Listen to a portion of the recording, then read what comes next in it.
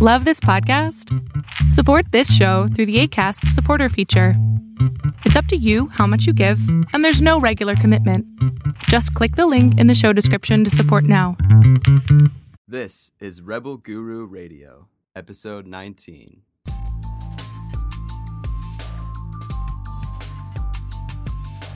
This is Rebel Guru Radio with best-selling spiritual author Eric Pepin.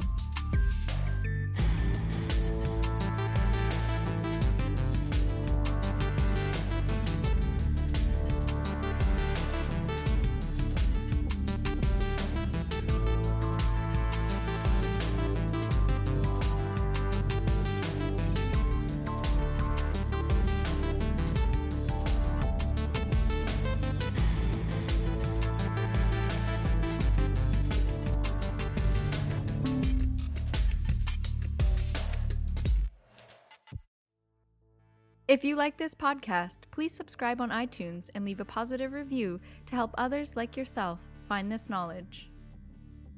For all of the resources mentioned in this episode, check out our show notes at rebelgururadio.com/episode 19. In this episode, Eric explores the topics of religion, New Age spirituality, and self-reflection. Learn how self-awareness and acknowledging your own personalities or programming can allow you to reach an even higher potential. Then break down the science and truth behind simulated reality. Enjoy! Man, where to begin? I've got a lot for you. I'm a very philosophical, truth seeker kind of a guy, so all right. I kind of fit that mold, so I've got lots of questions for you tonight. I have one question. Why in the hell did you wait how many years before reaching out to me? You got spooked with everything. What happened? That's a good question, man. Because you're one of like hundreds, and they're just kind of creeping out, slowly, and they're like, yeah, I read the book years ago, I was really into it, and I'm like, well, but what happened? They all get cold feet. Is it, what is the problem?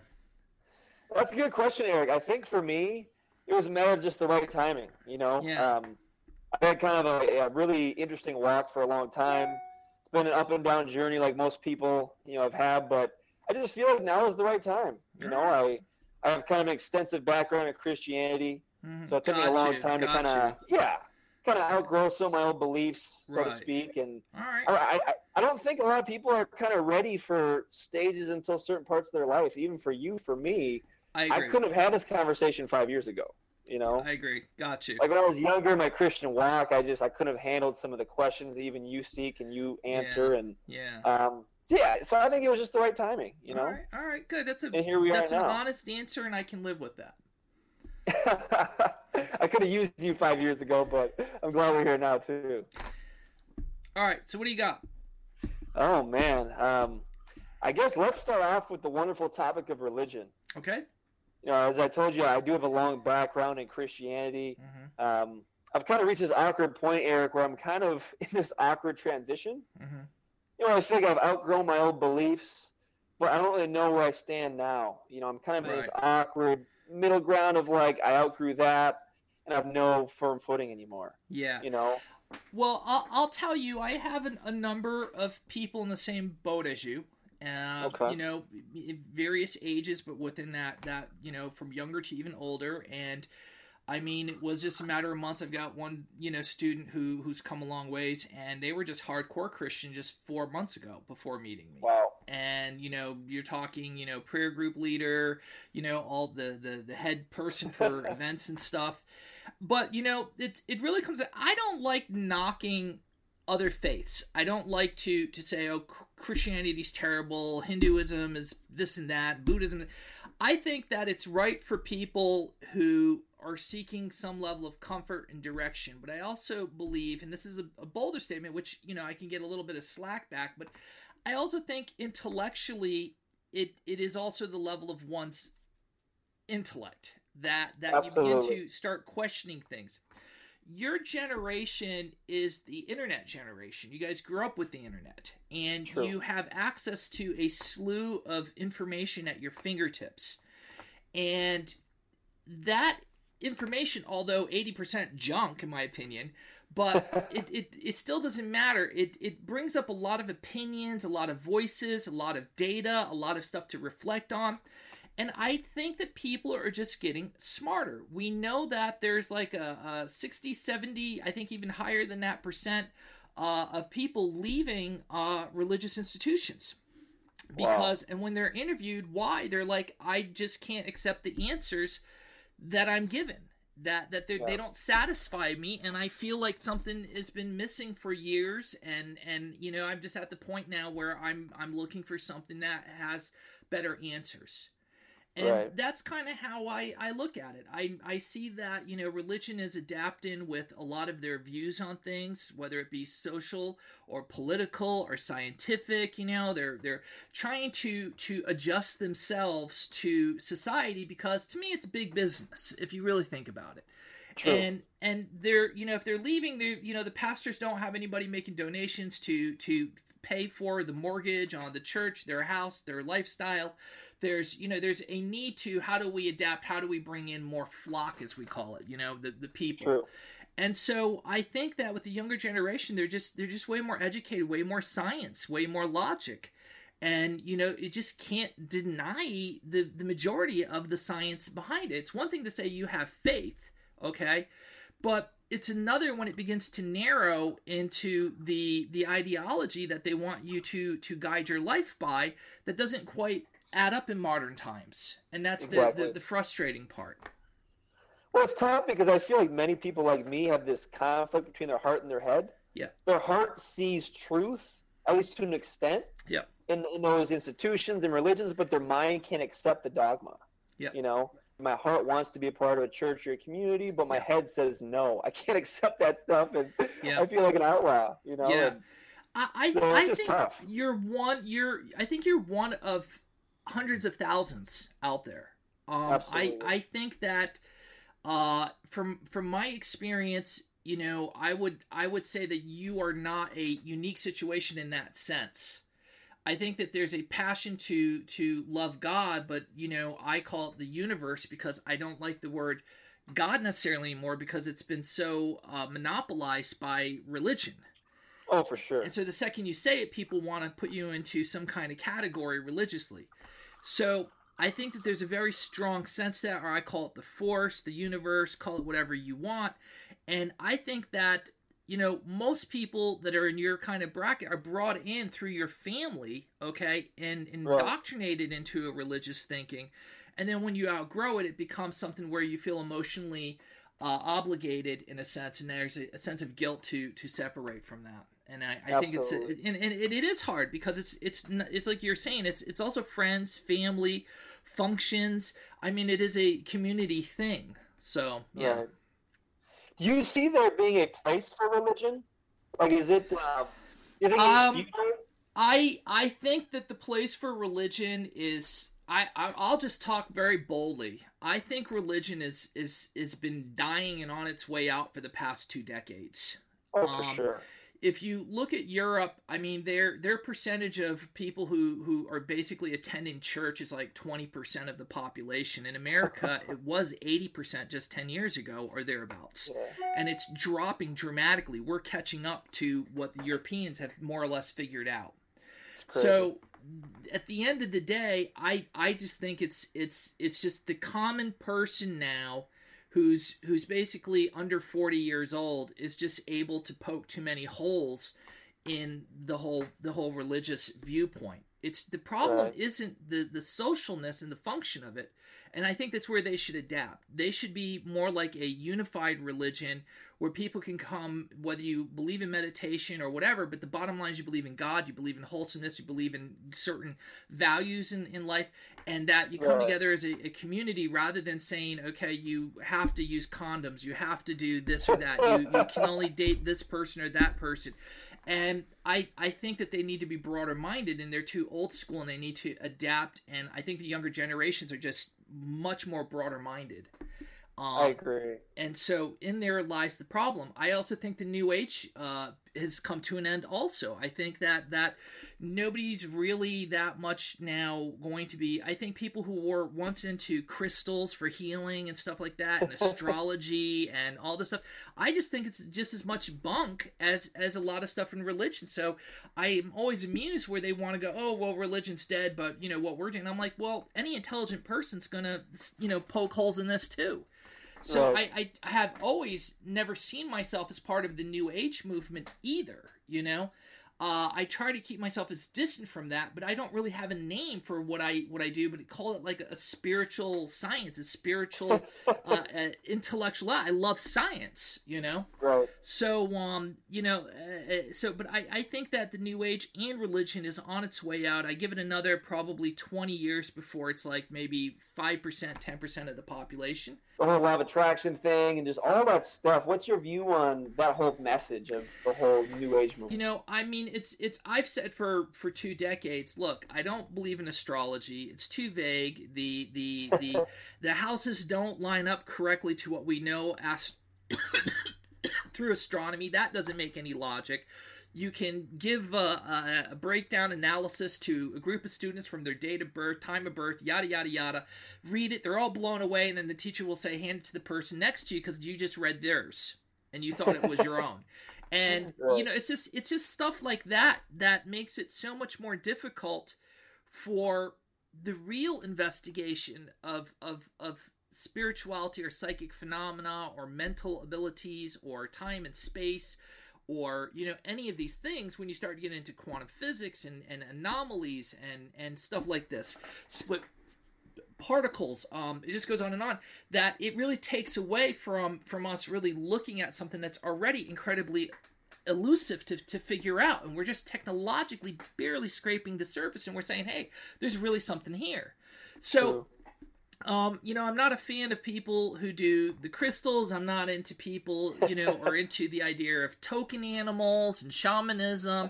But I can't knock shamanism 100%. But it just depends what angle and what position are they coming from. If you're going to come from shamanism from a chemical level, okay, and some various levels of spirituality. Now I respect that. Do you get what I'm saying? But when you got people who don't have a clue what they're getting involved in, but they're just like, oh, I have a token animal, I'm a wolf, or I'm a badger.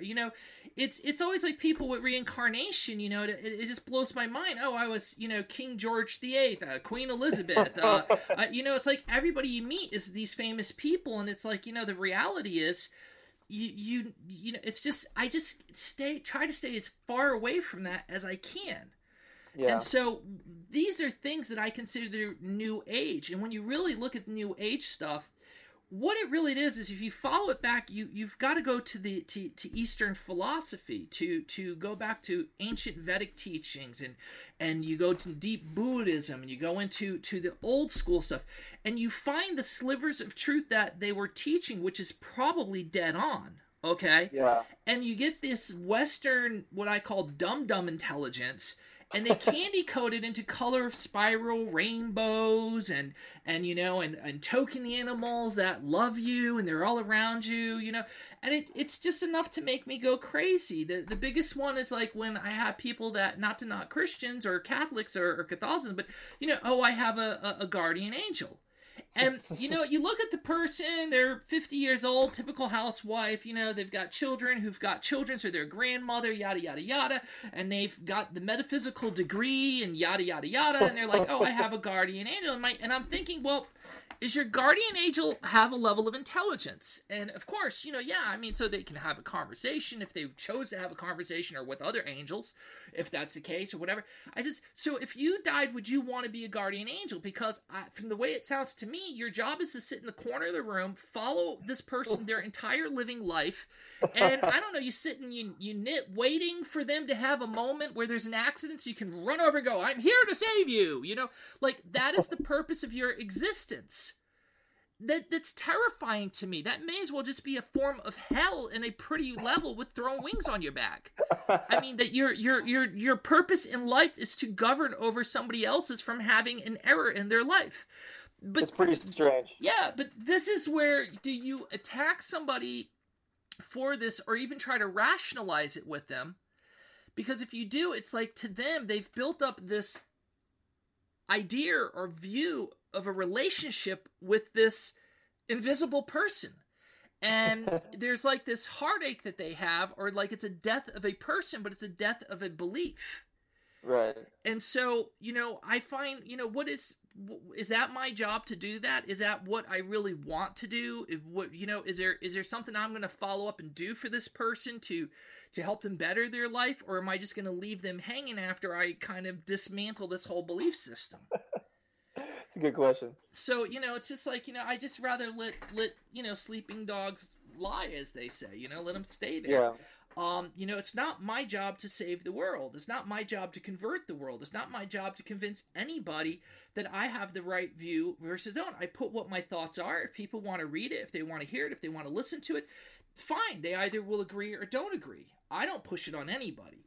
But at the end of the day, those are some of my positions on religion and stuff that, one could say, well, Eric, you don't believe in all things, but you got some pretty crazy ideas too. I believe in imbuing something and putting consciousness into objects.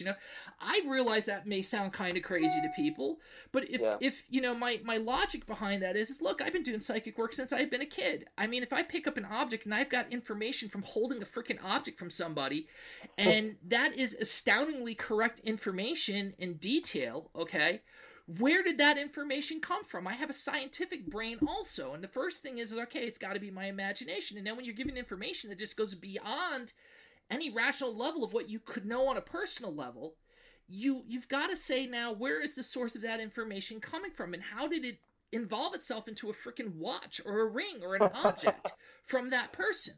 That's interesting. But then, I have to start looking at it and I have to say, well, I believe that there's an aura, there's an intelligence where that energy saturates and stuff. And then you got to think of how do I educate somebody very quickly in very simple terms before it gets more and more complex, which can come later. And I always say, well, all your clothing absorbs your energy, your frequency, your vibe, which is a very loose word used in the New Age community and spiritual community, because it can mean anything, just like frequencies. So I say, if you wear your best friend's shirt, the moment you put it on, if you have self-awareness or self-reflection for a few moments, you feel like your friend. You feel like this isn't me. I feel like that person. And how I look at that is that shirt is charged with that person's consciousness. Yeah. Their energy is emoting off of their body. The cellular electrons moving through muscles and tissue and everything. It doesn't just stay within the rails of a nervous system. It kind of has this electrical field, and it's absorbing or saturating, like I'll say, like a sponge into the clothing that the person's wear. So when you wear somebody else's, it's like somebody's taking a video cassette and you're the video player and you're feeling whatever this is, or it's like a computer disk of a program that you've been given, and your equipment is basically playing the program to understand it. So for about 5 or 10 minutes, you're like, God, I really feel like, my buddy John or whoever shirt you're wearing, or Peter's or whoever. And then what happens is your own energy field, because it's dominant, you're the source of it, starts to resaturate it. So it's kind of like pouring milk into a sponge. Eventually it swells up and it starts to let the milk ooze out the other side when there was water. If I start pouring red Kool-Aid into it, eventually it starts to turn the milk from being milk as it's pushing it out from a white to a pink, to a brighter pink, to a brighter red, until it becomes clear, and then that clears Kool-Aid as it continues. So you're kind of doing the same thing with clothing. So the same thing happens with houses and environments, and it doesn't just end there. It can be a town. I mean, people don't pay attention to these things. When you go into someone's house, you may never have been there before. It may be the cleanest, nicest, most modern, most beautiful house, and you're like, I feel like this is a bad place. I feel it. That's in the core. True. And so that is an awareness. That's a sensory. And animals have this, and humans have it through evolution. We just don't think about it because we're the top of the predatorial list. It's like there's so many things we've forgotten to feel what we feel or check in with ourselves. And so, you can go to a town and you feel like, oh my God, there's something about this town I don't like. Once you stay in a place long enough, you will calibrate or adjust to that environment, and then you don't feel it no more. It's like you condition yourself to get used to it.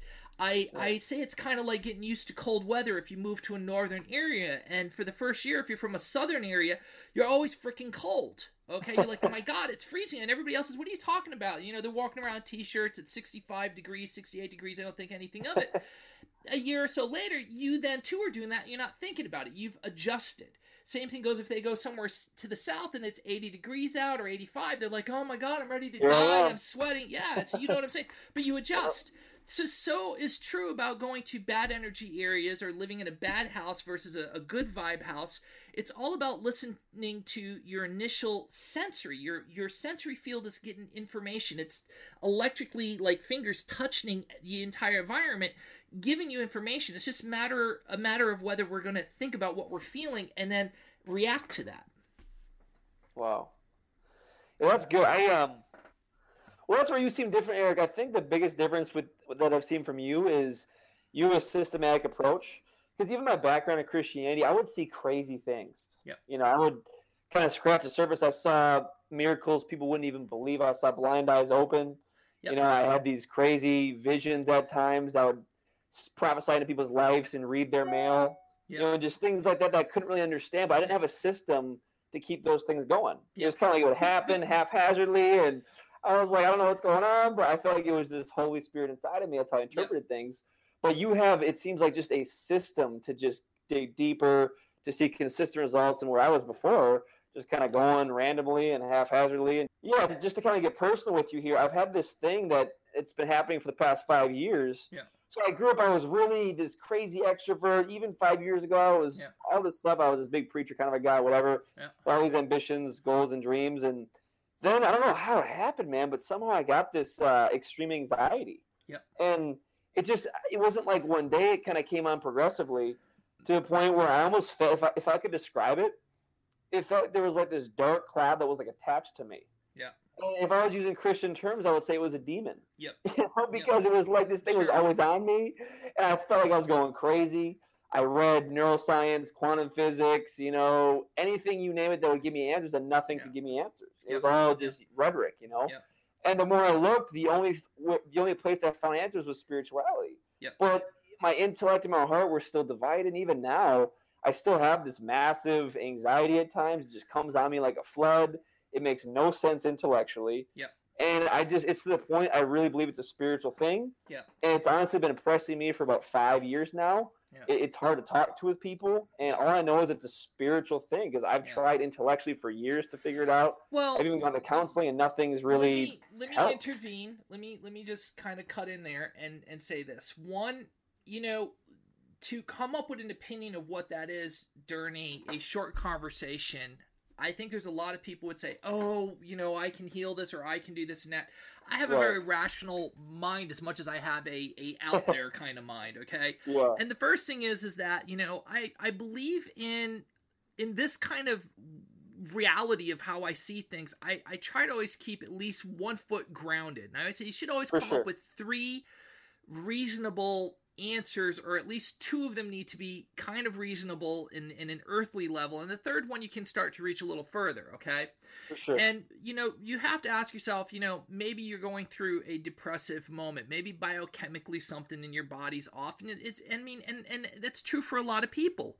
Right. Maybe the anxiety is you're growing older and you're sensing like, what am I doing with my life? Am I happy in my career? You did do a big radical change in your career. Evidently, you had to get educated and get a degree to be teaching, and here you changed all that. So that could be in that kind of angst or anxiety of like, I want to find something I want to do in life, and you know, those are the first things I would be looking for in someone before I start pushing some other higher level idea. Okay. Yeah. Now, I think it's true to say that it could be several things that feel like it's just one big pressure, but it's actually several things coming from different, you know, directions. And I'm betting I'm right about the first 2 to some degree. I don't think it's completely the whole problem, but I think it's contributing. But I also think that a person who is what I call a white cell, from a very young age, intuitively know that there is a purpose, that there is a destiny that they're supposed to meet. There is a sense of knowing that they have to evolve spiritually or awaken, and it's enough to drive them nuts their whole life. It's like this driving force. And exactly. And the first thing is that I'll hear people say, well, everybody feels that way. No, they do not feel that way. No, Agreed. Not everybody feels that way. Because they'll sit there and they'll go, well, everybody feels that way. I felt like I should be doing, like, more hairstyle jobs and blah, blah, blah, blah, blah. They think that they understand what we're saying about this crazy need. We know it's spiritual. We know the elements of it. Yeah. And so, but I'm also trying to explain for anybody who will be listening to this later. And so the point is that I say that 85% of the population does not feel that. Just because they say they do, dig a little deeper and you'll realize it's not the same thing you're talking about. Mm-hmm. There is this incessant, it's almost enough to drive you nuts, that's constantly searching for these answers. This is what gets everybody to go look for these books and these things and get into everything, okay? Yeah. So I think you have that. There's no question about it. That is that sense of needing to serve God. It's like, it's enough to drive you nuts. Absolutely. It's like you get like this little piece of like, this is God and you need to serve me. But there's no other like diagram to say, okay, how do we figure this all out? And got to be a little bit more specific with me, God. Okay, so you're just leaving me hanging now. And it's like, where'd you go? Hey, hello, so you're that is enough to cause any person spiritually an incredible amount of anxiety. An incredible amount of a sense of failure, a sense of like, I didn't fulfill whatever it is, or I'm not fulfilling whatever it is I'm supposed to do in my life. And that is my drive, because I feel that same thing.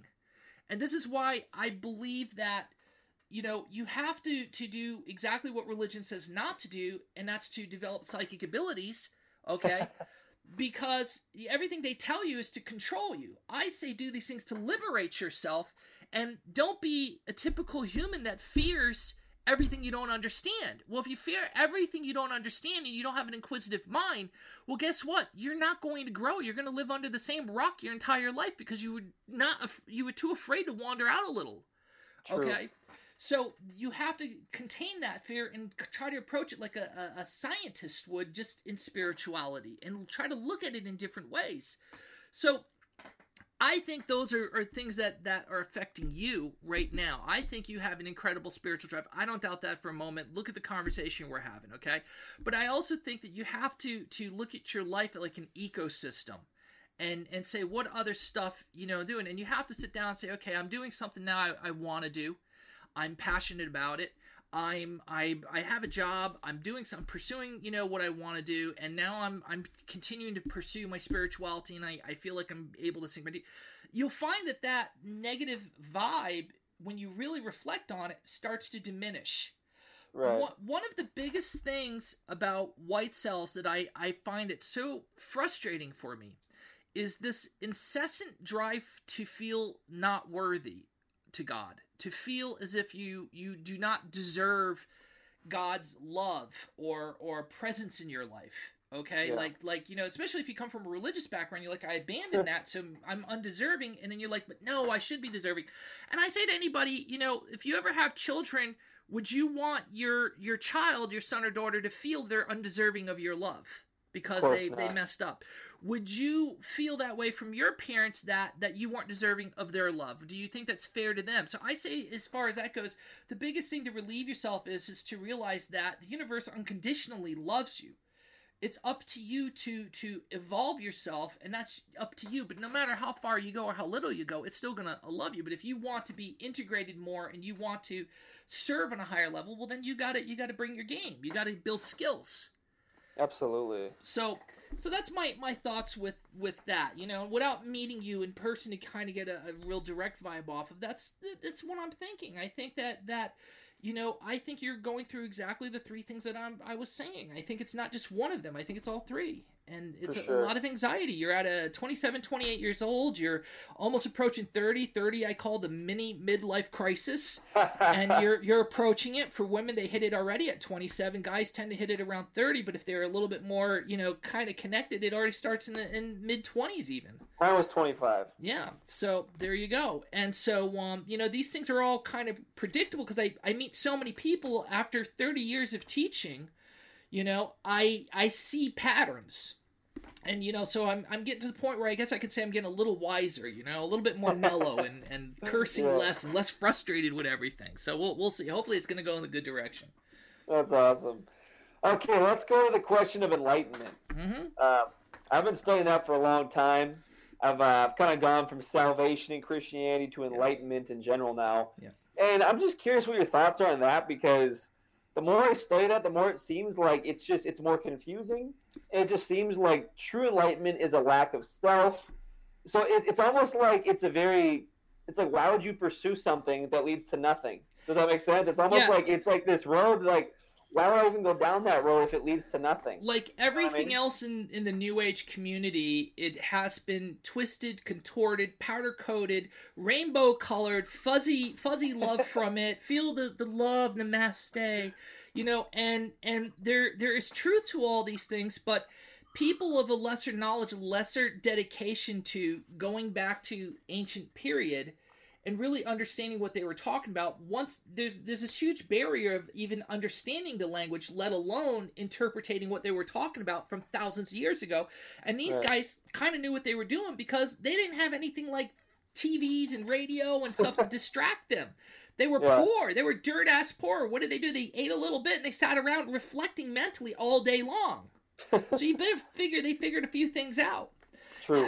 Having said that, I think that the term enlightenment, like the word God, has taken on this connotation of being owned by something that's incredibly elusive, and you don't really know how to handle it, and that's exactly what's happened. I remember, people used to say to me all the time, well, you're enlightened, you're enlightened. I'm like, I don't like to be called enlightened. I don't want to be called special. I don't want to be a prophet. I don't want to be anything because, on this planet, you kill all your prophets. So, I'm like, I don't want to be any, I'm just me. I'm just this person who's just kind of like, in any other terms of perfection, I'm just as fucked up as the rest of you guys. I have my thing, and it's my thing, and people want to know what my thing is because they're like, hey, that's cool shit you can do. So I teach it, but in the same time, everybody else wants to noose me and tie me down because I don't fit a certain standard or mold that ideally fits into it. And my answer to all of them is that the person who's going to have the answers is going to be the person that doesn't fit into the mold because they're uniquely unpredictable. Anything that's going to be beyond you is something you don't understand or couldn't comprehend, or you don't get it. True. That's what makes it unique, and when you get it, you just totally kind of like, wow, I never thought of things that way. Yeah. If everything is from this mold or basket that you pick, well, you already can anticipate what to expect from it. So it's, what are you learning new? You already kind of know what's going to happen. Yeah. So when it comes to enlightenment, I can say I'm enlightened. I believe I'm enlightened because every definition that I've ever looked at in 30 years, I definitely meet. But if you're going to say, well, am I walking around shooting rainbows out my butt? Well, no. But it's open to interpretation who you ask, I guess. But the point is that everybody seems to have a different value of what that is. Whether you have to be incredibly humble, or you have to be, gifted to do all these abilities 24/7, or you're in servitude to other human beings, yada yada. But most of the guidelines by which we judge this are people who aren't living. So you have, I don't want to say that they're fictional characters, but you have the best parts, the best story, the best. It's like when someone in your life dies and you're like, God, they were a complete asshole when you were living. You're like, rah, rah, rah. But when they die, it's like some reason we empathetically want to see only the best parts, and we have the best fond memories of that person. True. And we begin to edit in our mind and create this idyllic thing, and then we start yearning and missing them. And in the end, I think it's the same thing when we write books about spiritual masters. A lot of people don't recall, if you really look at the pages, okay? And that's probably only 2% of their entire life that's recorded in this book, and that's polished and edited how many times to impress people to get them into the flock, okay? Yeah. But, Jesus had meltdowns too, yelling when they were trying to heal the lepers, and they were like, we can't do it. Ah! Could you imagine that scene? I guarantee it was cleaned up a bit. It probably was like me screaming at people, okay? Yeah. When you look at Milarepa, I mean, you find the same thing. I mean, he just went through all these different phases to get to where he was, but, the idea is that we want to fit an idyllic view of what a enlightened or spiritual master is supposed to be. And I do think that there's certain values they should have, and there's certain things. But I think that if you've never met one, how can you say that the standard is whether they are or aren't? I say throw enlightenment completely out and just find somebody who teaches you that makes sense. And as long as you're learning and you're having epiphanies and mind-blowing experiences and revelations and thought, run with it. And when the day comes where it stops, you're done. You move on to the next thing. Right. But no matter what, you've changed as a person. You've grown. You've matured. Hopefully. And you take that and you use it for whatever. And that's kind of my approach. So enlightenment to me is always like a person who sees stars in the sky. They think that if they climb up a mountain that they can get closer to it so they can get up and touch it. But they don't realize that the light is traveling to them, and they don't understand the concept of how far that distance is. So it's like walking to get to that star, to get to that horizon that I'm going to get. It's like trying to get to a rainbow's end. Yeah. To me, enlightenment is, I would say it would have to be the highest level of perfection in life. You'd have to be super sympathetic, super compassionate. You would have to have mastered all senses of reality, all senses of physics and the laws of physics, and be able to bend them and do all sorts of stuff with that. And, it's this idyllic, perfect person. And as long as that is the idea, and you can't step back and go, okay, I just don't see that as being feasible, then you spend your life chasing something that you'll never attain, and you'll always feel like you're not worth it because you never could get there. And this is why I despise all of these spiritual teachers that they come off like, on a stage dressed in white, and they're all bullshit. They go around the corner, they're farting, they're yelling at their staff, they're doing all these different things. You just don't see it. They're creating this image that they're trying to tell the masses, you've got to reach where I'm at. But what you're seeing is a facade. If there's anything true about Eric Pepin, is what you see is the truth. Good, bad, and indifferent, just like anybody else. There's things about myself I don't care for. There's things I do like about me, and I'm always trying to improve myself. That's probably the best quality anybody could have, is trying to improve yourself. Agreed. So, I say take me for who I am, but I'm a realist. And I believe that's the first step to truly evolving in your consciousness and in your abilities. So, enlightenment is about developing yourself as much as you can. And the moment that you self-reflect, you've entered enlightenment, in my opinion. When I say to you that we are 15% of the population as white cells and the other 85% don't care about whether they're reflecting, what am I? Is this all that I am? They're not obsessed with it. Mm-hmm. They can follow a cookbook that we call a religious Bible or a religious, Torah or whatever you want. Okay, to me, it's a recipe book. But in us, there's this inner design that's driving us. And the moment that you start to try to answer it or try to figure it all out, you've entered in what I call the enlightenment cycle. And that enlightenment cycle, it continues to the day you die. Unless you completely give up on everything, then it's like the enlightenment cycle kind of gets put on a shelf for a while. But it's still always there nagging you. And that's what it did for you. Do you see what I'm saying? It's always ready to jump back into the game, to drive you half crazy in this world, Well, it's funny. That's where I was before I talked to you. That's why this conversation's funny, because I reached a point where I was kind of ready to give up for a while. And I've been asking these questions for so long, Eric. I just kind of reached a point where I'm like, you know what? I'm just frustrated with all this stuff. I'm just going to focus on me, do what I love, and pursue my passions. But of course, the questions don't stop. There's always that deep underlying nagging. Yeah. But that's kind of where I was at before this conversation. Just kind of at that point, I'm just like, all right, where do I go from here? And it's never going to leave, but that's where I was at too, kind of that transition, as I mentioned before. Yeah. Let's talk about reality too. You're kind of mentioning that as well. It's just crazy, man. Like, because reality really is subjective, isn't it? Yes. I mean, what's like? Are we living in the Matrix for real? Like, what is your take on that, man? It's well, so that's why I told you not to watch the program I did last night. We had hundreds of people who participated and listened to it. For 2 hours, I basically told everybody you live in a simulated reality, and that's the truth of it. And all the greatest minds right now are all on board with it. If you crunch the numbers, everything in our universe is mathematical, and we are shocked by that.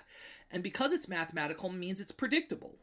So the point is this: as much as you think of stuff in a caveman level, like it's solid, it's real, therefore reality is real. No, we are at a part of an evolutionary level of commonality, at least in the advanced countries, where we're looking at virtual reality, we're looking at video games, okay? And as the Tesla guy there, what's his name? Musk. I mean, he says, like, you know, if you look at Pong, we start off with Pong, that was just like 30 years ago or whatever, you know, if not less, and that was the level of our skills, bunk, bunk, bunk, you know, with the paddles going on. And in that time now, we have characters in video games where you can see the pores of their skin, their hair flowing, and it's not thick and loppy, it's becoming as detailed almost as ours. In another 10 years, 10 years to 15 years, it's going to become so... in virtual reality, wearing these glasses will become so indistinguishable from reality that you're not going to be able to tell the difference. That's pretty scary. They're going to find ways. Yes, absolutely. They're going to eventually build it into our neural system where you're going to hear things, you're going to smell things, you're going to taste things, you're going to touch things. And that is going to be the commonality to which you go into a virtual reality.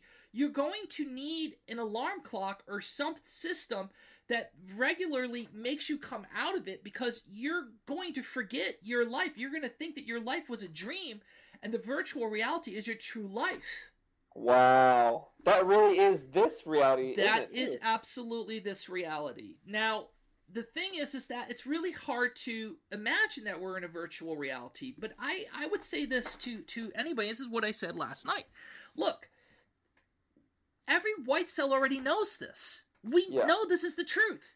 It's just a matter of defining it and accepting that truth and finding a way to get our brain around the system.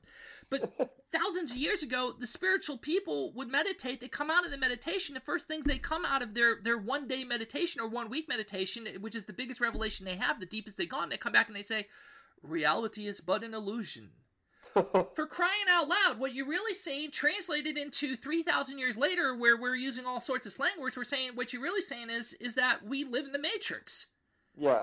So now the new word, instead of calling it the Matrix, because that's another dominated word, like the word God versus Christianity and so on and so forth, Matrix comes back to the movie The Matrix. So now we come back and we say, okay, simulated reality or a simulated consciousnor. So that's the new scientific way of cleaning it up and not getting, you know, caught into other thinking, which is a good point. So we absolutely believe, when we dig in quantum physics and we keep going down smaller and smaller, you think the details would become more complex, but they become vaster. It's like space widens. If we go out and we look into the universe just keeps getting bigger and bigger and bigger. Every time we think we've seen the edges of the universe, we find out, no, it's 10 times bigger than that. Simulated reality makes sense when you think about this. It's observable, and the second we are able to observe it, it changes. Now, I did a huge lecture, God, probably almost a decade ago now, on all of this. I mean, I've been preaching about it for 30 years, more than 30 years. But I don't come forward and say it at that time period, because how do you say to somebody, oh, you're a video game, you're in simulated reality 10 years ago?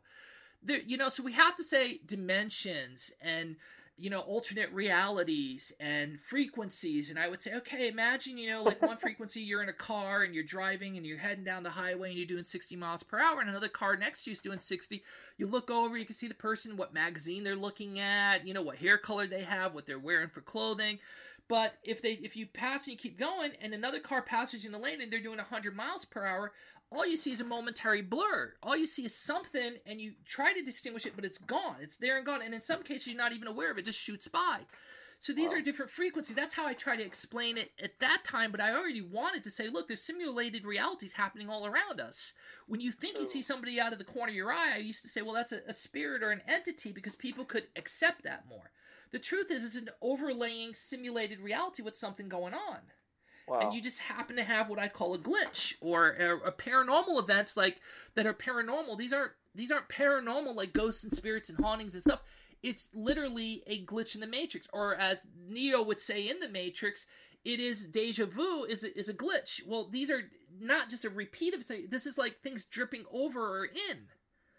And so we as primitive people, because we're still very primitive, we go, oh, they're spirits, they're ghosts, just our ancestors used to say. Just that we think we're smarter.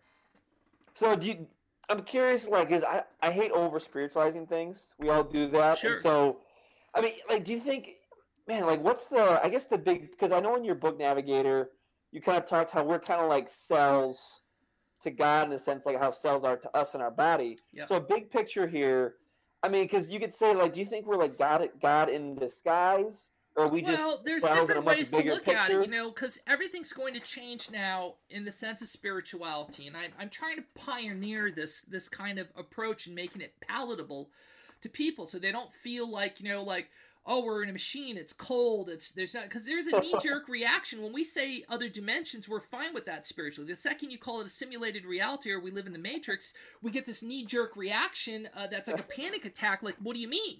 So it's just words. It's really words. And so, you know, repeat your question again. So, like, yeah, do you think there's, like, I guess you could call it God? Yes. So is there, like, a grand master plan? Kind of like in the movie The Matrix, there's, like, this whole thing behind it. There's always, like, another level to go to. Yeah. Is there an architect, or is this just kind of this crazy evolutionary process? Like, are we God in disguise? Is there a source behind this? Is it a never-ending paradigm? Like, what is it really? You know, like what's? Well, that's a crazy question, but like, what's going on? If you were to study all of the material I have, you'd have the answer. Because for me to give it in a nutshell and have you go, oh, all right, I can totally get that. That's like you basically being thrown in an MMA ring with the world champion and saying, okay, well, you can do a round with this guy, 1 round. Okay, that makes sense. You know, it's like people want this instant magic. Want your generation McDonald's? They just want to be tapped in. They want the easy answer. Mm-hmm. But if you're a physicist or scientist or whatever, to evolve to that level, you've got to discipline your mind, and you have to have revelations and experiences to make your mind capable of comprehending something so much more complex than where you're ready. And the ego says, oh, you're ready, you're 27 years old. Oh, you're ready, you're 50. Oh, you're ready, you're 100. Okay? And the truth is not everybody's really ready for that. It could be terrifying, or it could be just so numbing that you really disconnect from everything. Because you don't really fully understand what to do with it. If you understand it, there's still the whole level of how do you work with that? What do you do with it? So, you know, in a nutshell, look, it's a very, very complex thing, but I do answer it, and people who students of mine, they know I do. Okay, but you know, as I said yesterday, you've got to look at it in different ways. One way is to say that I often say that if you look at nature, you will see a repetitive process. Chaos theory. If you look at something, it's like repeating over and over and over again. If you look at a spiral, you look at a hurricane, a tornado, a swirling of water going down a drain, a galaxy. Okay, there are certain things that are repetitive over and over. There's only so many of them. True. And so, having said that, when you look at consciousness as a human being, you're made out of billions of living cells. If I say to you, point to where you are, you can't. You say this is you, but none of it's really you. You could get banged in the head and totally be unconscious, but this body will keep on going if you feed it. It don't give a shit. Okay? True. But we do know through emotion that we affect it. If we're optimistic, our immune system goes up. If we're depressed, the immune system goes down. So it's like the force that's affecting all the living portions of your universe, your body. I mean, for cells just to move 1/10 of an inch, it's like their whole life existence. It's like millions of years. Okay, just depending how you look at it, what portion we're talking. Having said that, you have to look now beyond the organic and look at your consciousness, what we call self-awareness, your thoughts. And when you look at it, you know, you and this is what I said yesterday, I repeated, is that you have different personalities in you. The person that I'm talking to is just a facet of this very multifaceted consciousness that has all these other personalities that actually have their own processing and thinking and how they see the world. Wow. And so on a very simple way, I would say to you, you know, look, if you're really tired, you've been working out at the gym, you got beat up by the training guys and all this other stuff, you're exhausted, your body's sore and tired, but you're starving hungry, okay? So you go to this restaurant, and it's the only restaurant for 50 miles in any direction. You're ready to pass out. You're tired. Your ass hurts. Your back hurts. Your head hurts. Your shoulders hurt. Your hands hurt. Everything's been just tired, okay? Sore. You go in there, and they're like, well, there's a 45-minute wait. Now, the first part of one of your consciousnesses, which is the hungry eye, goes, fuck no, I can't wait that long. I gotta eat right now. And it searches out where there might be some other solution to the problem. And it looks over and it sees the bar, and there's these hardwood, stiff, really upright chairs. I mean, just awful. Like, they should have been changed out 20 years ago, okay? Mm-hmm. And you're like, can I sit over there? And the lady's like, yeah, if you want, you can sit there and you can order to eat. And you look over, and there's this other part of you that goes, that's your body part saying, we're tired, we're exhausted. Look at those big, cushy booths. Look how cozy and private they are. Look how comfortable it is. Look at the fabric on there, soft and everything, okay? So now you're having a fight between two intelligent consciousnesses in your mind that have a difference of opinion. Wow. And one is trying to convince you, let's eat now, screw the shit, deal with the hard chair, satisfy the drive of your body. The other one's saying for your body, no, you can wait. It's just 45 minutes, for Christ's sake. We're already 3 minutes into it. Think about it. We only got 42 minutes left.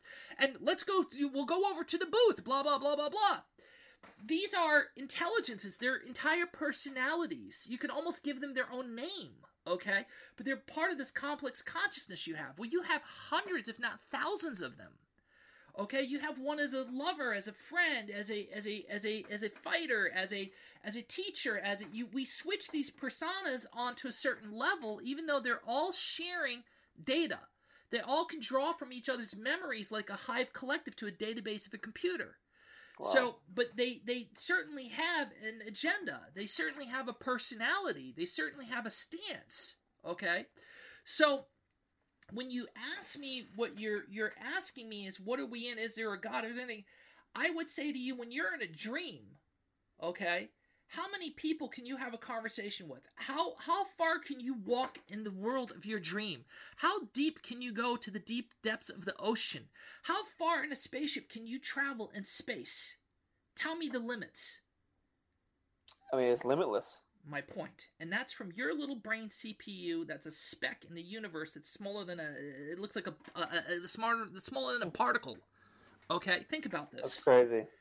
So, if there was one final consciousness, its entire consciousness would be like a database of shared information. It just would say it limits a certain amount of information, or at least you think you're limited.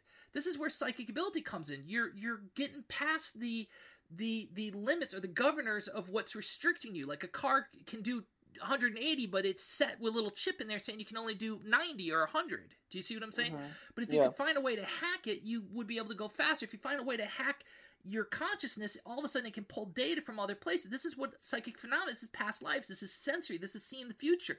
These people are finding ways of getting around the system and getting this like kind of small drip level of information, and then they're using it. And they're like, "Ooh, this guy's got powers." So, in essence, I believe that God exists. Whether we are simulated and we're not the real deal, or we are the real deal, irregardless, there is a consciousness to it all. And if there is a real deal, it's still the dream of this ultimate universe and our consciousness. And if you go into the handbook, The Navigator, that I honestly read in around 15 years old, 16 years old, it just became later, to the point where we actually got put into written word when I got older. But if you think about what I say about the creation of God and the particles and how the various particles become kind of combined, it became like like electrical pattern, and there's no time limit. You might as well say you got a little tiny dash of snowflake going down a mountain, and it's got a little gravitational pull. If it has all the time in the world and never stops rolling, eventually it becomes bigger. It becomes more complex. True. And as I explain in that is actually the birth of consciousness of God. It eventually starts to self-reflect. And we, in a sense, are its dream. And it gets more and more complex because it's relating and thinking just like in a dream. If I can say to you, can you learn something in a dream that hadn't occurred to you before? The answer is yes. Look at how electricity was created, through Edison. It was in a dream. I mean, Einstein had breakthroughs in his dream. All of these, they were thinking about stuff they couldn't have break. They go in the dream, and all of a sudden, it's there. It appears. Wow. That is progressive intelligence. That's like a supercomputer within your own consciousness. So, Jeez. in essence, I say don't get too caught up in trying to figure out that big answer. And the why, like the huge why, right? Right, because I'll get to why. I'll teach you. I mean, whatever you're understanding right now is not even a quarter of 1% of what I present in all the teachings. Because when you have events that happen psychically and you're like, holy shit, that is actually knowledge. It's not just something you observed. It's actually a downloading of information that now will take maybe days or weeks, but you're going to revolve on this, and some of it's going to get edited because there is an editing process to limiting you, throttling what you can know. True. And so I keep finding ways to hack the system, and that's really what it should all be called, hacking the system of consciousness. You're a spiritual computer hacker. Yeah, yes, and that's how I look at it. So, you know, people will say, oh, well, you got so much material. Yeah, we got more material than I was told years ago than all of the other paranormal metaphysical schools combined. I've seen you've got lots, for sure. Yes, but the truth is, you can go through that within less than 4 years of college, probably 1 year, okay? Maybe 6 months even if you dedicate yourself and think about it. But it's taken over a decade and a half to 2 decades to compile it. But here somebody comes along and they could just pop it in their headphones and go for a walk and just keep downloading all this information. So the advantage to new people is just mind-blowing to how fast they could accelerate their consciousness. And they're complaining, well, that seems like an awful lot. I'm like, oh, well, just go to the McDonald's School of Information and then put your flashing gargles on in your sound headphones.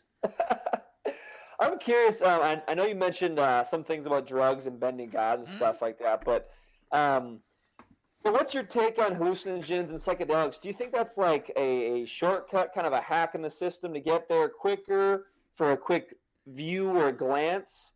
Obviously, for me, I've always kind of seen that as kind of a counterfeit way of doing it, but is that still a legit shortcut for a temporary time? I would say this. I don't speak out of ignorance, and I'd like to think I'm honest. And I mean, I've done LSD, I've done ayahuasca, I've done my share of absolutely. Okay. I wanted to for the longest time. Well, and I would say, look, I don't feel a need to ever do it again. Yeah. And there's this whole thing, I go into it and what happened and what took place and what my position is. I talk about all these things. I'm very liberal. I'm very honest. I don't hold information, back from people. I'm very giving with it. You make of it what you want. Yeah. But, is there an advantage to using hallucinogens? Absolutely. Absolutely. Does it come at a price? Absolutely. Okay. When I would do various things, I mean, it would knock out my psychic ability like 50-fold. No way. I would have to have recoup period for my brain synapses to kind of get back and start to get my sensory back and stuff. It depends which drug we're talking about. Did I experience stuff that was interesting? Absolutely. But here's the problem. Everything that I experienced was stuff that I could imagine already. So, in other words, if you see a pterodactyl, you're like, holy shit, it's a pterodactyl. Yeah. But that's nothing new. Show me something new. Show me something I haven't. Now, are those things out there? Absolutely. Are there things? Can you push between reality and not through? I think so. Absolutely. But in lies the problem. There's an addictive level to it. It becomes just like the strobing lights in the headphones, but tenfold more because you think that you're getting a simpler way of attaining information you want. And then you get addicted to it without realizing you're getting addicted to it, and it becomes your go-to, and then no longer can you function in this reality or in society. Yeah. Not only that, but you're burning out neural pathways. So I often say using drugs is like slamming the door of your mind. It's not the door that takes the beating, it's the frame of the door. And as you slam that door, eventually it starts to buckle and warp to eventually you can't close it no more. You go a little fucking nuts. There's always this draft then, okay? Or worse. You're never quite the same anymore. So you can get away once or twice, but you know what I'm saying? Anytime I've done acid, I've done a lot of, I wouldn't say a lot of acid. I've done a number of trips, but I've done some heavy dosing. Probably because I have fairly good mental discipline even when I was younger. I found it interesting, but I didn't find it mind-blowing. Do you understand? Yeah. Ayahuasca, without a doubt, in my opinion, was probably the strongest one out of all hallucinogens that I've done. I've done mescaline, I've done shrooms, I've done none of those compared to DMT. Yes, real ayahuasca. There's also various forms. So I had the real one from South America, from one of the oldest trees. There's a whole story I give on it. And like a fool, I was supposed to just drink some of it, and I ended up drinking the whole thing because I thought I was supposed to, and it turned out I wasn't supposed to. But hey, so I had quite the experience. And it legitimately had some, and there's some stuff I say in there that I think is absolutely mind-blowing. Even to people who utilize it, they totally go, holy shit, you know? And I mean, you'll see all these insects. There's a repetitive thing, and I often say, if you do ayahuasca versus doing like DMT through the pill, yada yada, there's a difference. To me, there's nothing better than doing the plant one, but it's a different experience. True. And the reason is that I think that there is, I'll call it, for lack of a better word, because I don't necessarily know if there's a word for it or not, liquid data. It's like program on a USB. It's there, but it's not functionally doing anything until it hits an electrical field and unfolds into a holographic reality, and you got all these characters with information that are going to, it's like having a virus put in your computer. It takes on its own life, and it thrives on your own life. Huh? Is that from the plants, do you think? Yes, absolutely. Yeah. And so you take on this, and it goes in your system, and it kind of holographically molds over your consciousness, and you interact with that program. Because if you really look at it, X amount of percentage is repetitive. People will talk about going through a death cycle. You get eaten by these bugs where they eat all these stuff. I mean, if everybody's seeing kind of the same thing, then that is kind of like a computer program. That's just you're going through the motions through your consciousness. It's if it was uniquely different for every single person in every level of it, you know, every aspect of it, then that would be something a little bit different. So, you know, they talk about what I call the snake lady. It's like this lady with black hair and these things. Now, I didn't know of any of that stuff. I did not have that presented to me as something that I would experience, and yet there it was. It was only afterwards I started investigating, and I started to see it repeated everywhere in a lot of the stuff that I had experienced. And my feeling was then the same thing. It to me was a what I call Gaia consciousness versus universal consciousness. And a lot of Gaia people don't like it when I bring this up. I think that they're too earthly. It's all about Mother Goddess. It's all about earthy stuff. And I just cringe from that. And I'm like, no, as much as I'm here to serve the world, okay, I serve God, and God is this universal thing. And of course they feel the same way, but I think they're too fixated on the idea of Mother Goddess stuff, okay? And that they can't get out of that loop. So they want to do marijuana, ayahuasca, and that becomes the cycle of their existence until they get older, and then of course they want to move on, but they're like, oh, what did I do with my life? It's over. So in essence, I think that some of these people are very beautiful and they have good intentions, and I think like any other group of people, no matter, you know, who, there's other people who have other intentions. So, but I think that it could be the death of a white cell on a spiritual universal level, because for 1 year to the day, I promised myself that if I did it, that I would not do it again for 1 year. Okay. And no matter how bad I wanted to do it, I would not do it again. Okay? And I can tell you from the minute I came back out of it, the only thing that was on my mind was going back into it. And acquiring more ayahuasca to go into it. So anybody tells you it's not addictive is full of shit. Okay? Same with cannabis. Same thing, in my opinion. Super. Yes, cannabis. When people say cannabis is not addictive, I'm like, bullshit, it's not. I had dreams about smoking marijuana for like 2 years after. I'd wake up thinking that I had it in some cabinet, you know? I can agree. Yeah. So the point is that this is where you get these people who get sucked into doing ayahuasca, and they justify it. They find ways of making their argument of why it's good and why you should do it and yada, yada, yada, okay? Yeah. And to me, that's no longer you.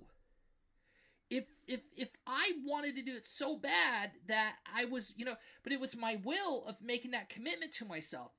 And I had this little pressure. It's kind of strange, but to me, it's like when you snap a bottle like Snapple. It's got that little pop top thing where the air hits it, goes snap or whatever, it makes that pop, okay? Yeah. I felt like that was underneath my skull. I can give you almost the exact spot.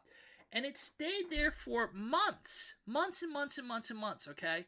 Almost, I don't know if it was almost a year or 8 months or whatever it was, but I remember where I was driving back from work, where exactly I was, and I'd always kind of like want it to pop. Like you can't get to it. There's a skull, and Yeah. I'd always be trying to. I'd be like, gosh, it's driving me nuts. But eventually you get used to it. Then you think about it, and you want to get in there, and you can't. And one time I was like, just kind of mentally just working it, just wanting to go. When you're driving, what else you got to do, right? And finally, all of a sudden, it went pop, and it was relief. And from that moment on, I had no more desire to do the ayahuasca again. Wow. Yes, and I remember the moment, the place, everything of where that moment happened. So then I was like, oh, okay, I'm over it. So it's like I came back to my senses. So it was that powerful. I swear I probably thought about it every day at least once, of wanting to do it again and having to control myself from my higher consciousness, going, okay, let's just put it aside. But my body wanted it. Wow. Yep. Another powerful powerful desire, sex. Yeah. I just, because even in my Christian background, things of the flesh are seen as negative, bad, and I have seen some positive aspects of abstinence with, gaining spiritual power that way. And I'm curious what your take is on sex. I mean, what's your spiritual view on sex in general? I think I do a 2-hour or 4-hour class just on that subject. I mean, it's such a touchy subject. It's so taboo. I mean, it's only in the last 5 years, if you think about it, that you started to see on regular TV people showing their ass. Now they're grinding and doing all their business on TV. You may not see the parts doing it, but now we're like, what's the big deal? Okay. Yeah. Before it was like, oh my God, And, now, and then, of course, you have the taboo of various sexes and same sex and everything else. It's your generation now, MTV. You don't give a shit. We're finally catching up to the French and the Europeans. There's so much way beyond us, and the Spaniards, okay? We're really very, this is why I said 80% religion here, 20% there. We really are the Neanderthals when it comes to that. And it's like, it's all so bad, okay? Control. That's what it is. Is there energy involved with sex? Absolutely there is. Is there other issues with? Yeah, you're talking about one of the most strongest programmed things in human nature that guarantees the procreation of our species.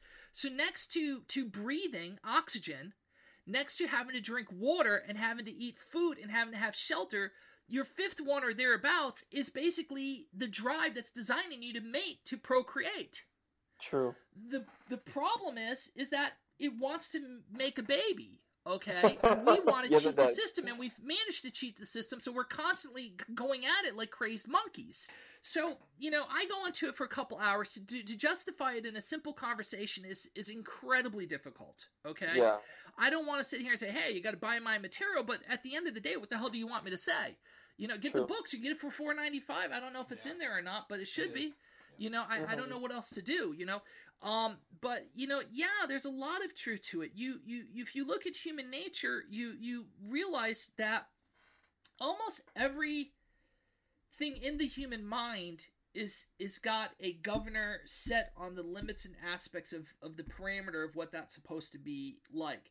And all that psychic phenomena is spiritual or mental disciplines through Buddhism and Hinduism and going in your mind is really hacking reality. It's hacking that system, and you're changing the rules of what your mind is capable of understanding or seeing or perceiving. Yeah. And that is the pursuit to finding a higher truth, because we're not allowed to see the real truth. And so you're finding ways to peer and get past it, and that is the spiritual adept. That is the mystic. Mm-hmm.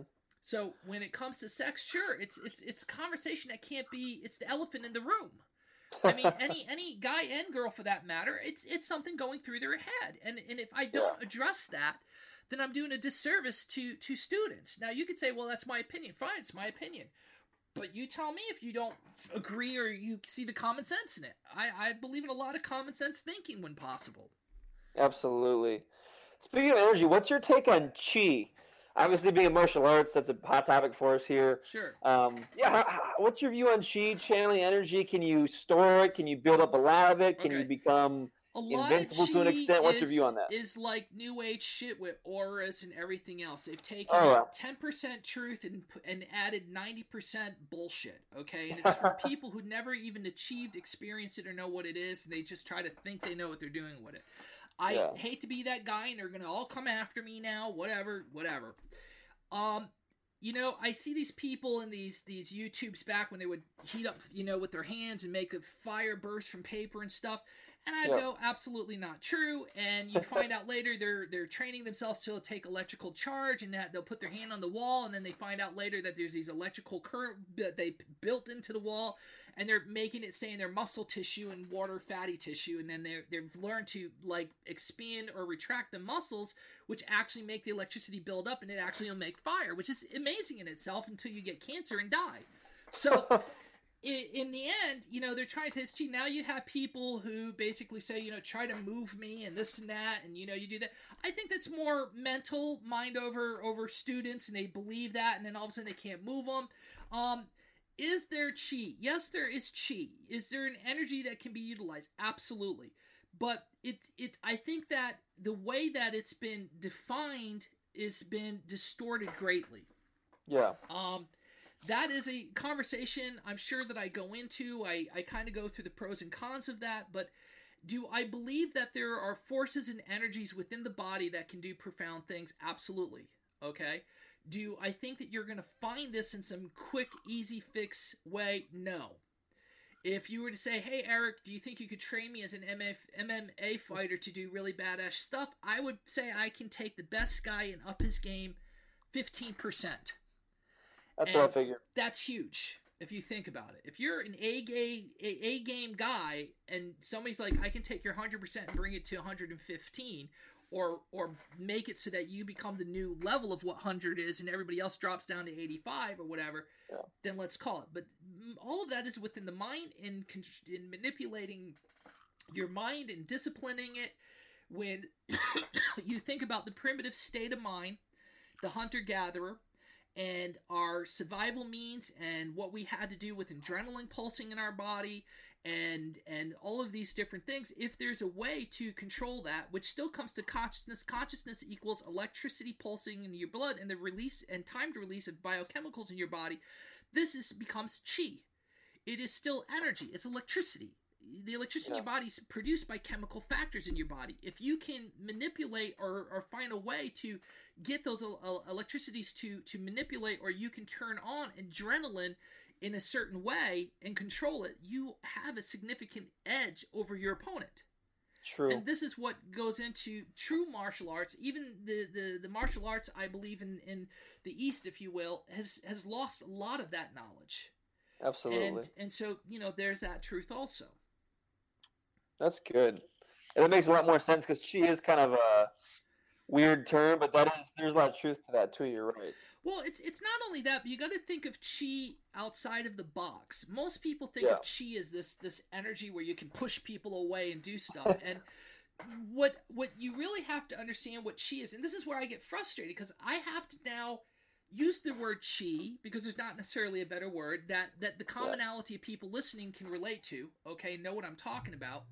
But they also have this built-up concept that they've been educated on. So if I say it, then they make these assumptions without realizing they're making assumptions, and now we could be talking about two different things. And this goes for everything. This is why I hate New Age. I hate all these different things, because they've destroyed real knowledge. Yeah. So when you think about chi, I don't necessarily think about chi as the energy moving through the body. I think of it beyond that. I think about it as the electrical field around the body. Yeah. And that electrical field has a survival mechanism that I believe we've had since primitive day to survive against animals that were 50 times stronger than us, 50 times faster, had fangs, had claws, had sense of smell greater than us. We could sense them, and the hair stands up on your back, and you're like, something's watching us, something is prying on us. Right. If you turn and you can feel that is a survival instinct. I think that's a psychic ability. Okay? Yeah. If you could learn to utilize that to sense what your opponent is going to do next to you, you should have a reaction that's before you even have the thought. That is primitive instinct. There's this other mechanism that can think faster that will react to that. And I think to some degree that's what training helps to do. You're learning all these patterns, and when a body moves a certain way, you're feeling that movement in them, and it's recognizing that. But I'm saying it can be pushed to another level. Yeah, I'm really curious what your thoughts are on like human potential. I'm curious, just like physically and spiritually. I mean, obviously, like for me in the octagon, but also just in general, like what are the possibilities for human potential? Like, Well, what do you think? that's a very open-ended question when you talk to a person like me. Okay? Yes, that's why I gave it to you that way. If I think of it in standard terms, I think that you can have extreme adrenaline pump. I think that the human muscle can get so tight, meaning lifting or strength wise, that it literally can become like wood. I wouldn't say steel, but it can become incredibly, and that's very powerful. I mean, your hand could crush something, okay? Yeah. Under extreme situations, okay? So, but there would be a limit to that. But on another level, on a metaphysical level, I also believe that if we live in a simulated reality and everything is an illusion or everything is basically a hologram, then the real limit is the limit of which the governors in your brain define what your capabilities are. That's so crazy. I think that when you think about spiritual masters who've done miracles, as soon as you accept the idea we live in a simulated reality, it's like, oh my God, it makes so much sense. Yeah. And you realize that anything is almost possible, but there's probably a limit to how far that can be pushed. But that limit, when it is pushed, we say, oh my God, it's a miracle. I mean, I've done stuff and have done multiple things with witnesses that defy physics. But if I look at it as a simulated reality, then I'm just tampering with the laws of the program. Yeah. So magic is only magic to the intelligence that can't comprehend the science behind it. True. And so is mysticism, psychic phenomena, everything. I believe anything I can do, I can teach anybody else to do. That's what I do. So at the end of the day, there's a systematic mathematical process in my mind. I may not be using math to teach it, but at the end of the day, there's a system, and it can be replicated. That's crazy. I've got a few more small questions for you, if that's fine. All right, we gotta wrap it up soon. We've been going here for a while. One small one real quick is just on creating change and making a difference. In the big scheme, if this is all an illusion, I'm curious what your thoughts are on like actually doing positive things for people, making a difference, whether it's social justice causes or whatever. If this is an illusion, like, what's the balance between doing good and impacting people and just being lazy and saying whatever, This is where I can get hung because I'm supposed to be a spiritual teacher and I'm all about love and kindness and all this other stuff, but I'm a realist. It's not that I don't feel things. It's not that I don't have love. I feel like I have an abundant amount of love. Yeah. But, I think sometimes you can do things for people and they're very thankful, and a month later you need something and that person is just like, what do you need? Why are you bothering me? Yeah. And so I think it creates in some people this sense of, spite because you do so much for so many other people, but it's like it's so easily forgotten. Why bother doing that? Do you get what I'm saying? Absolutely. On the same token, I do a lot of things for a lot of people. I think the people closest to me know how much I do. I help a lot of people. Mm-hmm. And I don't put it out there because then everybody comes in droves. You know what I'm saying? So there's only so much of me I can do, but anybody who knows me personally, I think I do an awful lot for people. And my philosophy is that I believe I'm one of those people who get high off of helping or doing stuff for other people. I enjoy it. It makes me feel good. And so I want to do things to help other people. So whether or not they reciprocate that back or do something helping me with something at my house or whatever, it doesn't matter to me, but it does sometimes if I'm ever really in a pinch and I'm like, all the things I did for this person, I'm shocked that they couldn't stop for 10 minutes out of their day for me. And most of my friends, fortunately, would be willing to do that. But, this is just a very practical view of something that's a very complex question, okay? Yeah. In a simulated reality, the point is that there's a part of me that looks at the simulated reality and works on that in a mystic way. I have this other personality that pursues knowledge through it, that pursues burning questions, that pursues things that are just that entice me, okay? Yeah. Then there's this part of me that accepts the fact that I am in this reality, I am having a life, and I've got to interact with other people. And in that process, I have to be humane. I have to be kind. I want to treat people the way I would want to be treated. Yeah. And there's bad people and there's good people. There's bad intentions, there's good intentions. But for the most part, I have to constantly evolve myself and say, did I make a mistake? Do I regret that decision? Would I do it differently the next time around? And I think that's the part of living as a human and growing. When you don't have remorse or you don't rethink things, then you're not really changing. And I think then you're not, whatever. So I think that the value of life is as important as the value of knowing there's a simulated reality and wanting to know as much about it. That's powerful. So that's my opinion. I think that whether we live in a simulated reality or not, and I do believe we do, I think it's just as beautiful then as when I would reflect before I considered a simulated reality. Going back to my youth, I would look at everything and say, my God, you created the most beautiful, mind-blowing place ever imaginable. And I love it. It's beautiful. It's and I feel that way to this day. See the hair popping up on my arm. So, I think that being in this reality, simulated or not, is an absolutely beautiful thing. I think that the people that I meet in this life, I will mourn and be very despaired to leave them one day when I part this reality. Yeah. And that speaks volumes, because no matter how simulated they are and not real people, in my mind they're as real as I ever was. True. And there are things I learned from them, and there's shared things, and there's all of these things. And so to me, the existence of life on any level that's even simple life is the pursuit of garnering information, data, experiences. So the only time I'm going to be like it's not worth anything, it's not the fact that I know the real secret behind it all. Okay? Yeah. It's that, is there anything here that's not rewarding me on some level that I'm getting something out of? Am I not getting experiences anymore? Am I not discovering things that are new about people or life or new things? I mean, there's certain things in life that, there's an old saying, the world gets smaller the more intelligent you become. It's absolutely true. I sometimes envy the terminology of ignorance is bliss. I mean, I remember times when I knew a lot less and the world seemed much more interesting.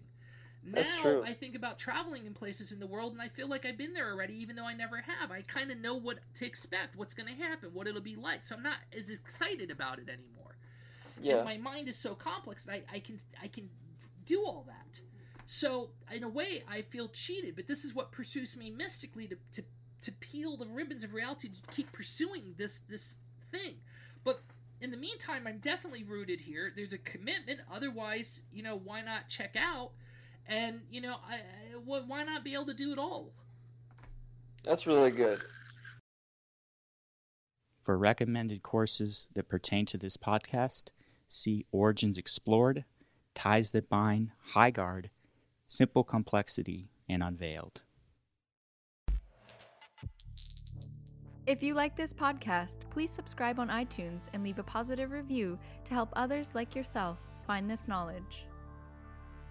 In show notes, you'll find recommended training material pertaining to subjects touched upon in any given episode. When you purchase our courses, not only are you supporting the most prestigious resource for mystic knowledge there is, you're investing in yourself with a source of knowledge that you can trust, knowledge that aligns with the instincts that you feel in your core for truth. We don't advertise outside products or services. It is our material alone that funds this podcast. Making it consistently available for free is critically dependent on our listeners. The tools Higher Balance provides has the power to shape your destiny. Expand your consciousness. Become the enigma you were born to be. Choose it. Follow the voice that speaks from your chest, and let it guide you home. Meditation. It's more than just relaxation. There are different kinds of meditation, just like there are different tools to do a job. Finding the right kind of meditation will decide whether you awaken or whether you just simply drift. Energy. More than just a thought, but of movement that you can literally feel through your body. Visions. More than a faded idea within your consciousness, but rather a vivid reality so clear it'll make you question reality itself. Meditation, if used properly, will show you how to move the currents of your mind into a better life, a more prosperous life, consciousness expanding, memory improvement, inner balance, higher balance. Most of all, discover who and what you are and what you can do. Join us at Higher Balance Institute. We'll help change your world.